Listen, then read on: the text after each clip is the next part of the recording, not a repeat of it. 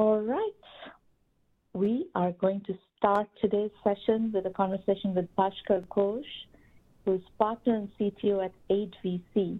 We're going to learn about Bhaskar's firm, but let's start, Bhaskar, with a bit of your background. You have a very interesting background, and you've come up the technology track. So talk about what you've done before switching sides to the venture capital world. Sure thing. Sumana, thank you so much for having me, and good morning, everyone. I'm an accidental VC. Did a PhD in computer science many years ago and spent about 23, 24 years in industry, built database kernels at Oracle, and then went to Yahoo, ran a company called Right Media there, which is the biggest advertising exchange of the time. And then it was lucky and exciting to be the founding head of data infrastructure at LinkedIn. We got to do a lot of the open source stuff that you guys might have heard about, built a lot of backends that LinkedIn still runs on, which was very exciting. Then wanted to go run kind of my own gig and went and ran a small fintech company called NerdWallet, which we just went IPO about 6 months ago. After that, I retired. I was actually going to go move to DC to join Hillary Clinton's administration, but that didn't happen. Became an angel investor, advisor, and through a set of happy accidents, came to 8VC for a year and stayed, and then became an investor and focus heavily on enterprise infrastructure now. But we can spend more time on the investment track as part of the chat. So Bhaskar, what is the focus of 8VC? What's the investment thesis? Yeah, so we are based in San Francisco, Austin, and New York. We manage about $6 billion and are currently investing out of our fourth core fund of $640 million and our second growth fund of $800 million. And in terms of thesis, primarily B2B software. Our fund's core investing principles have been around what we call smart enterprise. Our founder, Joe Lonsdale, wrote a wonderful article back in 2012, 2013, which has still proved fairly prescient. So the idea of smart enterprise is taking legacy verticals and disrupting them with data, AI, cloud, and automation. It applies to both vertical and horizontal software. In the last 5 years, we have moved much more deeply into horizontal platforms and infrastructure in a big way, and also started focusing on developer personas in addition to business and product personas. So for my track, which I tend to focus very, very heavily on platforms at all the tiers, cloud, data, AI, all the way to APIs and application infrastructure. And just wanted to call out that, while we are an investment firm, we are very proud to call ourselves a build firm also. So 23% of our core fund is actually allocated to what we call the build program, where we incubate almost 3 to 5 companies every year, all the way from health IT, bio IT to InsurTech. And now I'm actually starting a new company in the area of enterprise software security. So we think of ourselves, so our firm has a fairly strong entrepreneurial and operational spirit. And I'd say we think of ourselves more as builders and less as investors. Coming back to the investment thesis, as I said, vertical SaaS with very heavy focus on data, AI, and automation was the core. And now, we have also added to it. And vertical SaaS took us to legacy verticals very productively, say in fintech, InsurTech, logistics, transportation, supply chain. And then we started doing health IT and bio IT before I joined the firm. And just to repeat myself, have now moved fairly deeply and widely into infrastructure at all levels. So can you talk about the early stage investment work that you do? What check size do you like to write? What do you want to see in a company before you're willing to write those checks? Yeah. So our core fund, we focus on early phase investing, so pre-seed, seed, and Series A. Pre-seed and seeds can be anywhere from $500,000 to 3-4 million. A's can be anywhere from 5 to 15. We have done a few B's also, but those are more rare for our core fund. They can be anywhere from 20 to 35, so fairly large checks.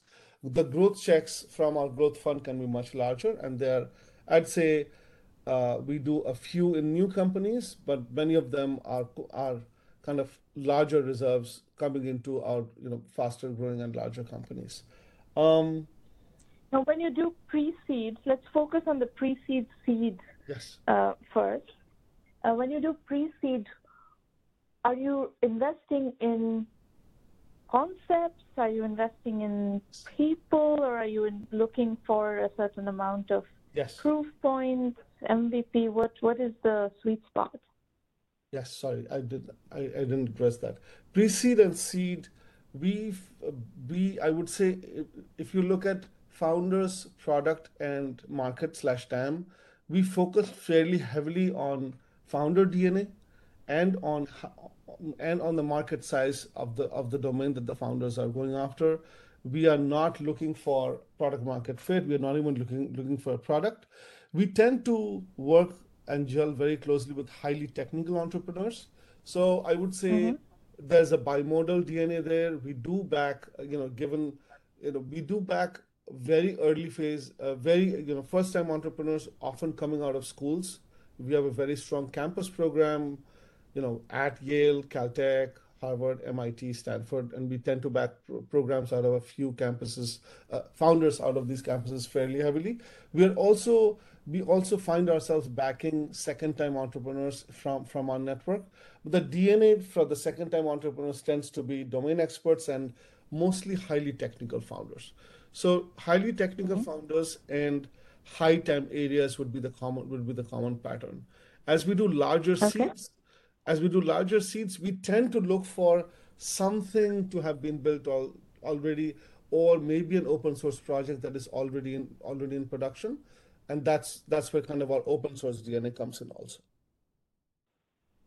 And what about geography? Geography, in my personal track, we still see a majority of deals and entrepreneurs coming from the San Francisco Bay Area. So in infrastructure and open source, San Francisco Bay Area is still overwhelmingly the source. In vertical SaaS, we do see New York expanding a bit. We see Boston expanding a bit. Something to call out at this point is, we have become much more serious about the India-US corridor. We just wrote our Mm-hmm. first large Series A check into India, into a company called Rocket Lane, coming out of the Freshworks ecosystem in Chennai. We have written 3 or 4 seeds also, and then we have also started writing checks into the LATAM ecosystem. And we have investments in Israel and UK also, and we see that growing also in the early phase side. So primarily San Francisco Bay Area and increasingly in India as well as LATAM. Okay. Now, what trends are you seeing in your deal flow right now?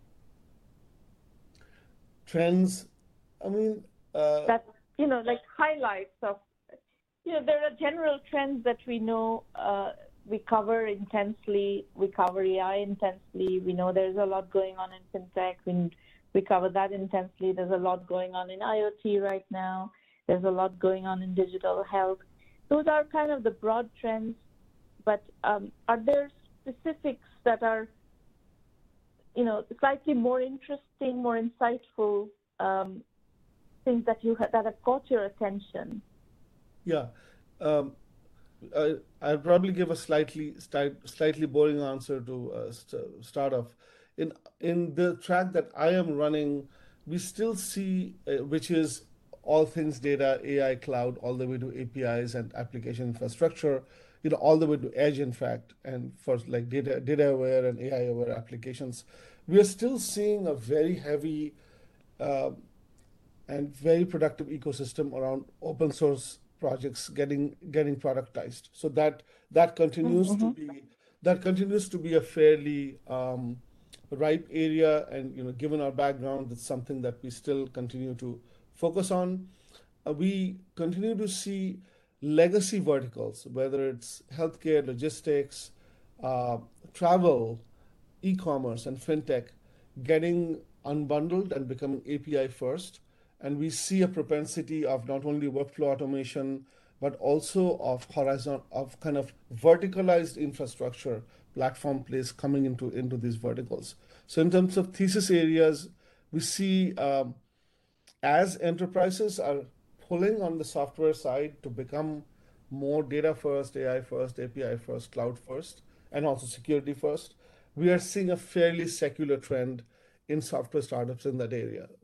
I would say that continues to be important. We are still seeing, despite the downturn, second-time entrepreneurs coming into the fore in these areas. That doesn't surprise me. You know, entrepreneurs, once they're entrepreneurs, cannot stop being entrepreneurs usually. True. I would So say. talk about, yeah, No, go ahead. Go ahead.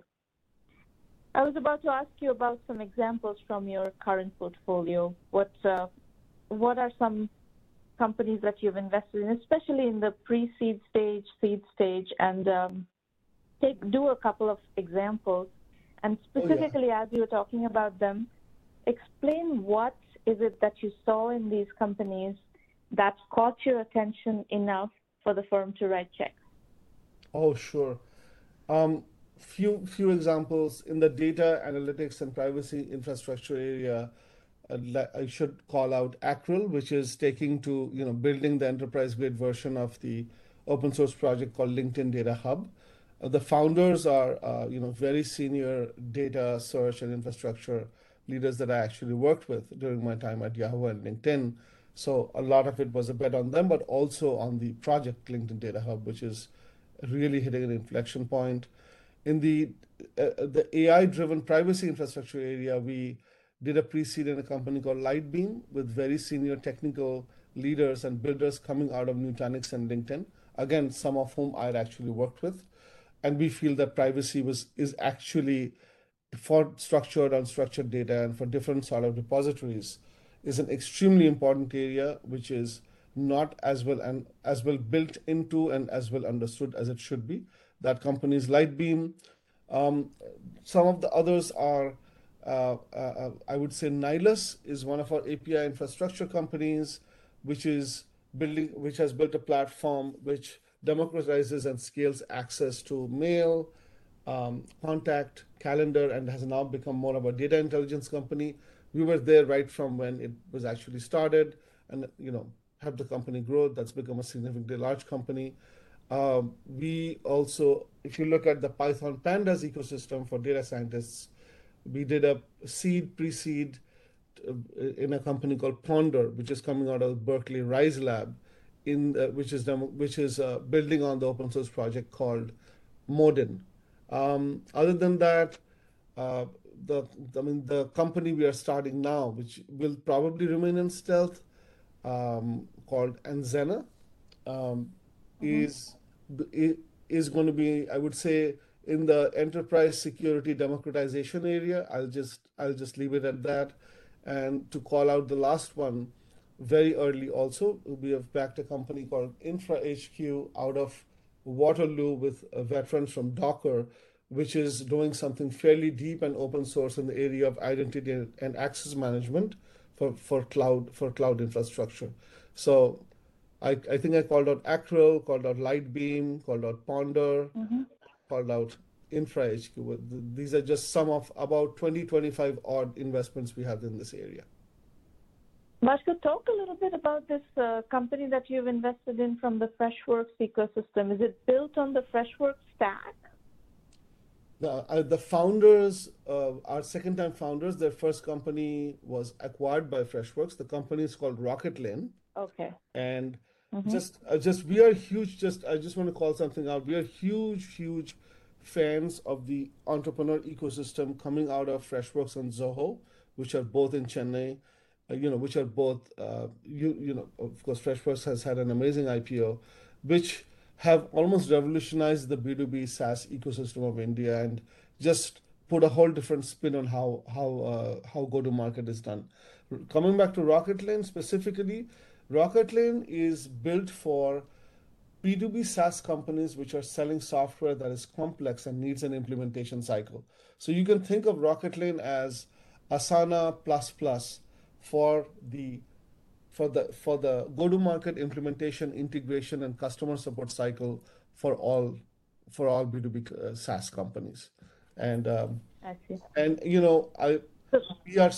learned so much from the Rocket Lane and the India ecosystem from the entrepreneurs who have actually they've been doing this build in India, sell in India, and now sell in the US script. Just the go-to-market script about selling into mid-market and SMBs. We are so excited about learning from them. So it's an extremely exciting journey. Yeah. So, you know this, we have been involved in Freshworks very early on. First 3 years of Freshworks, they were incubated in 1 million by 1 million. We had just started 1 million by 1 million at the time. So I did we not saw know their that. early journey. Yeah, we That's saw their early amazing. journey very closely. Not only Wow. that, the first person who wrote about Zoho was myself, because Sridhar Vembu came to see me in 2007 and said nobody wants to write my story because I haven't raised gobs of venture capital. So I'm, sitting here and I think I'm doing something really cool, but nobody's interested. So I listened to him and I thought he was super cool. And if you go back and read what I wrote early on, that was the first story through which the world found out about Sridhar Vembu. So the Zoho, I still remain very good friends with Sridhar. I think both the Zoho story and the Freshworks story, we've had a close relationship with early on.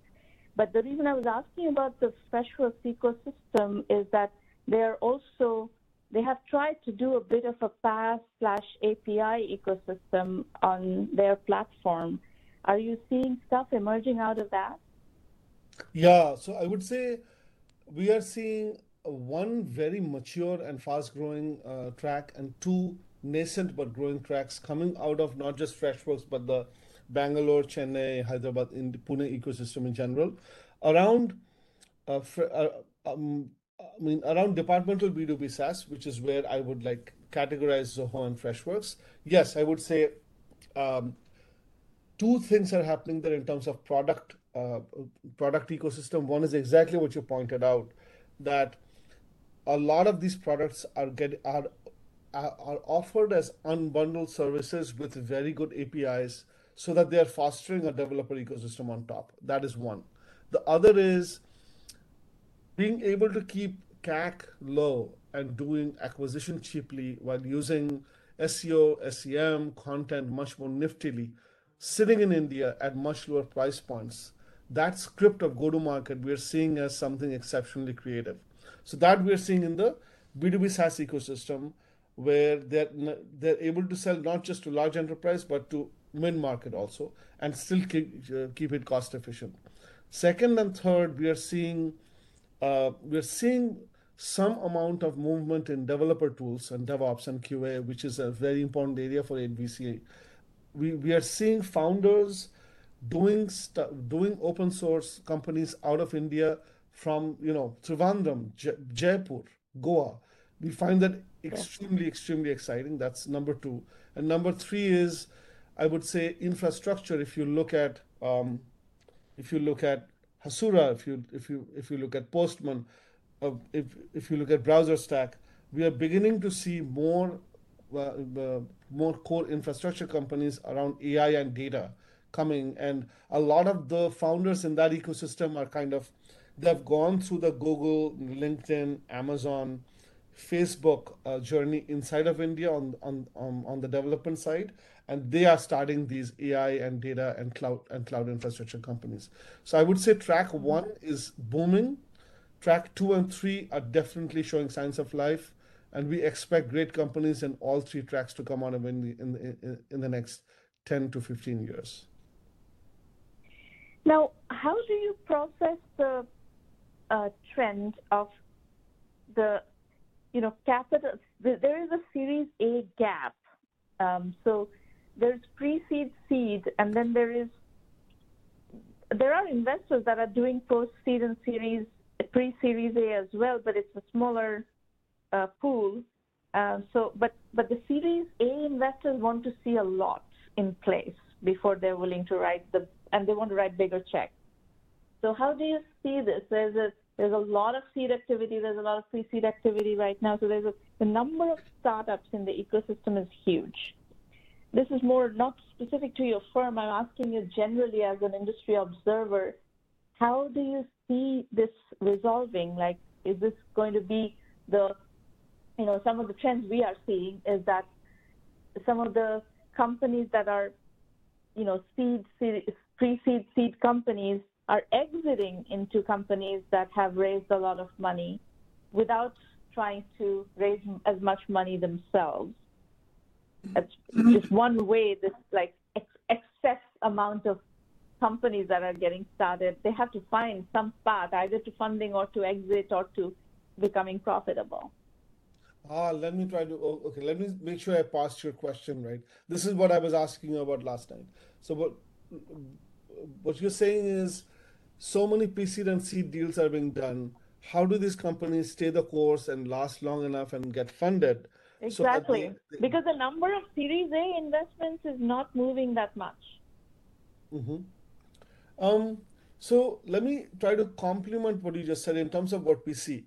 So selfishly, just to make a point about 8VC, yes, since we are lucky to have enough capital, when we do pre-seeds or seeds, and the company needs money, we just stay the course. We make sure that our companies are funded. Right. So You're a big enough fund, you can stay the course. But there are so many funds that have Indeed. positioned themselves as pre-seed funds and seed funds.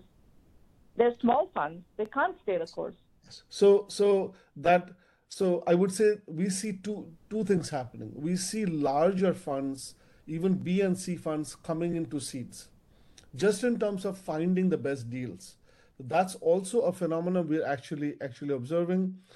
And as public markets go through a tough time for the next 2 to 3 years, we expect that kind of counter movement of very large funds coming into upstream continuing But to happen. that is not going to be able to address the issue, because the Yes. issue is that the top of the funnel is very large. A lot of companies are getting started. A tremendous number of companies are getting started. And there just isn't enough Series A deal. The number of Series A deals happening is just not at that level. Yeah, and this is how I think things will be shaken out. I think if you start a pre-seed or seed company with very little capital, you're giving yourself limited amount of time to build something decent, have a couple of wedge use cases, and be able to show a path to monetization. So, I mean, if you raise only $2 to $3 million, that's just a risk that you take. I think it's subject, and I think it was still true even before we hit the downturn. I think only the good or the better ones would be able to raise the next round to get to a large Series A. So I think in our experimental observations, we have not seen that change, and we think that is healthy. I think what we are seeing change is good founders with a track record or coming from open source software or having some sort of market credibility are able to raise larger seeds, mango seeds, and they are able to last the course and make mistakes, pivot, iterate on their product, and find product market fit. For seed funds, so before directly answering your question or maybe partially giving you a complimentary point of view, we do feel that capital, that seed funds, and with like single GPs, and we work with a lot of them and are extremely supportive of them. We find seed funds often offer much more bespoke support to founders that is extremely important, whether it's in talent, go to market, product strategy, tech strategy, even initial biz dev, that larger funds with larger portfolios often are not able to offer. So in that context, we do see that good seed funds are able to back entrepreneurs with less capital and still get them to proof points where good funds can come in and either do like a post seed or do actually Series A. So we do not see that trend changing for good founders. What we do see changing, without answering your question directly, is Series A investors are actually asking harder questions today than they were asking in Q4 of 2021. People are looking for more product. I mean, it is becoming less likely now that a pre-product company without several wedge use cases or a few pilots running in production, that they'll be able to raise a large, 10, 12, $15 billion Series A. We see that as changing. We also see Series A valuations as coming down. But your point is well taken that with the lack of exuberance in Series A, this is translating to pre-seed and seed funds having a slightly harder time. In a way, we think it's slightly healthy, and we think that over the next two to 3 years, only the good pre-seed and seed investment, companies will go on to raise healthy A's. So I have a rather different point of view about the definition of good. Yep. 1 million by 1 million has a philosophy that is completely counter to this VC obsessed philosophy of Silicon Valley and today the world, because the world has imported Silicon Valley's VC obsession, and I don't like it at all. So as far as I'm concerned, a bootstrap founder who either raises a small amount of capital and continues to build a revenue business, cash business, profitable business, and is a good founder. I don't use the word bad founder for that kind of founder. They may not be fundable at the scale at which large Silicon Valley funds or large funds anywhere, Tigers and so forth, want to fund. But I'm a huge fan of solid, sustainable bootstrap businesses. I'm a huge fan of capital efficient entrepreneurship. I'm a huge fan of bootstrapping to exit. We have sold many companies actually in 1 million by 1 million where small amounts of capital were raised or completely bootstrapped companies went straight into exit. And, I think I would push back on your use of the word good.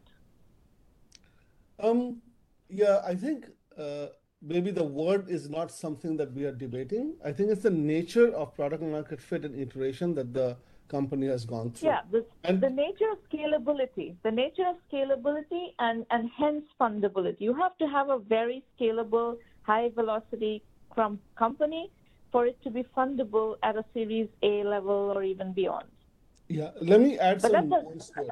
I'm actually going to agree with you too much. It's not going to be as exciting as we want it to be. I think it's much more related to the domain that we're actually operating in. So what we see is that it depends on the bucket. If you are going into infrastructure at any level, finding product market fit takes a much longer time, and seed funds, A funds have to recognize that. And if founders need money, a company needs money to iterate, to actually get into production, which for infrastructure software actually takes a lot longer, and stabilization of these products take longer. Those are deep tech fast startups. Yes. Those don't follow the lean startup model. That's right. It's exactly yes. right. So that's a different track. That's a different track. And it's a very important track for us. That's what I'm trying to point out, which is why we invest in open source projects. Now, if you look at vertical SaaS and you look at horizontal SaaS, for like definitional purposes, horizontal SaaS is something like sales, marketing, HR, all of the standard departments in enterprises, which are not vertical specific. We feel that scrappy and product market fit minded founding teams tend to find these wedge use cases early. I think it's a matter, I don't think that it usually requires a large amount of capital, whether it's vertical or horizontal SaaS. It's a matter of iterating fast enough and being kind of customer first and product first. And we are huge. And domain knowledge, I think domain knowledge is very key in that. I was talking to an entrepreneur yesterday in oil and gas in Colorado, and his company, they're already at 5 million in ARR, and this is a company that is doing, there are probably 20 companies that are really their immediate TAM, and each of these 20 companies are going to be doing, right now they're doing probably $2 million a year kind of business with them, and this number is going to go up just because of the nature of the business. And then there are more companies that are mid-sized and that are going to give them more repeatability and so forth. But if you can get like 5-10 companies that are willing to do $2 million worth of business each, that's your capital. You don't need investment capital. Customer capital is perfectly fine. And you can I think only do that if you have yeah, deep domain knowledge. you have deep domain knowledge. I think the other part that you might be implying is I think the cost structure is extremely important in terms of, I mean, what sort of a balance of engineering, product, sales, marketing, talent you need, and where they are actually locating. And if you're building it completely in Silicon Valley, the price points tend to be much higher. That's number one. And the other is something that I obliquely mentioned, which is the cost structure of CAC. I think these few factors actually matter a lot in capital efficiency. And founders who tend to focus on that early tend to fall into the sort of the near bootstrap category that you're actually pointing to. And we feel from our point of view at 8VC, we have always been kind of monomaniacally focused on that about running lean. And I think what you're pointing out is there are pathways to success without raising a lot of capital with domain knowledge, where you can keep the cost structure much more optimal. And whether that exits to a large acquisition or to a Series C company, that's a separate matter. But I tend to agree with you that domain knowledge and cost structures are extremely important things.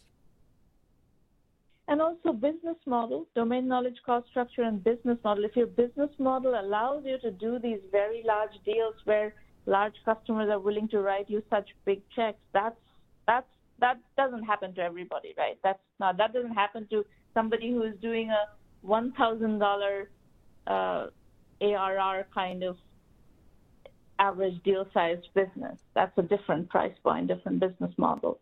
Very true. And Anyway, right. Yep. Anyway, this was super exciting. I think we are probably running out of time, but this was a fascinating actually, we question. have a very interesting conversation coming up. So if you are you hanging on, or are you hanging I up? I will stay on for 10 minutes. You've gotten me very excited. But thank you so much, Sramana, for having me on your show. Appreciate it and It's a really enjoyed the pleasure. Very questions. nice to talk to you. Absolutely, very nice to talk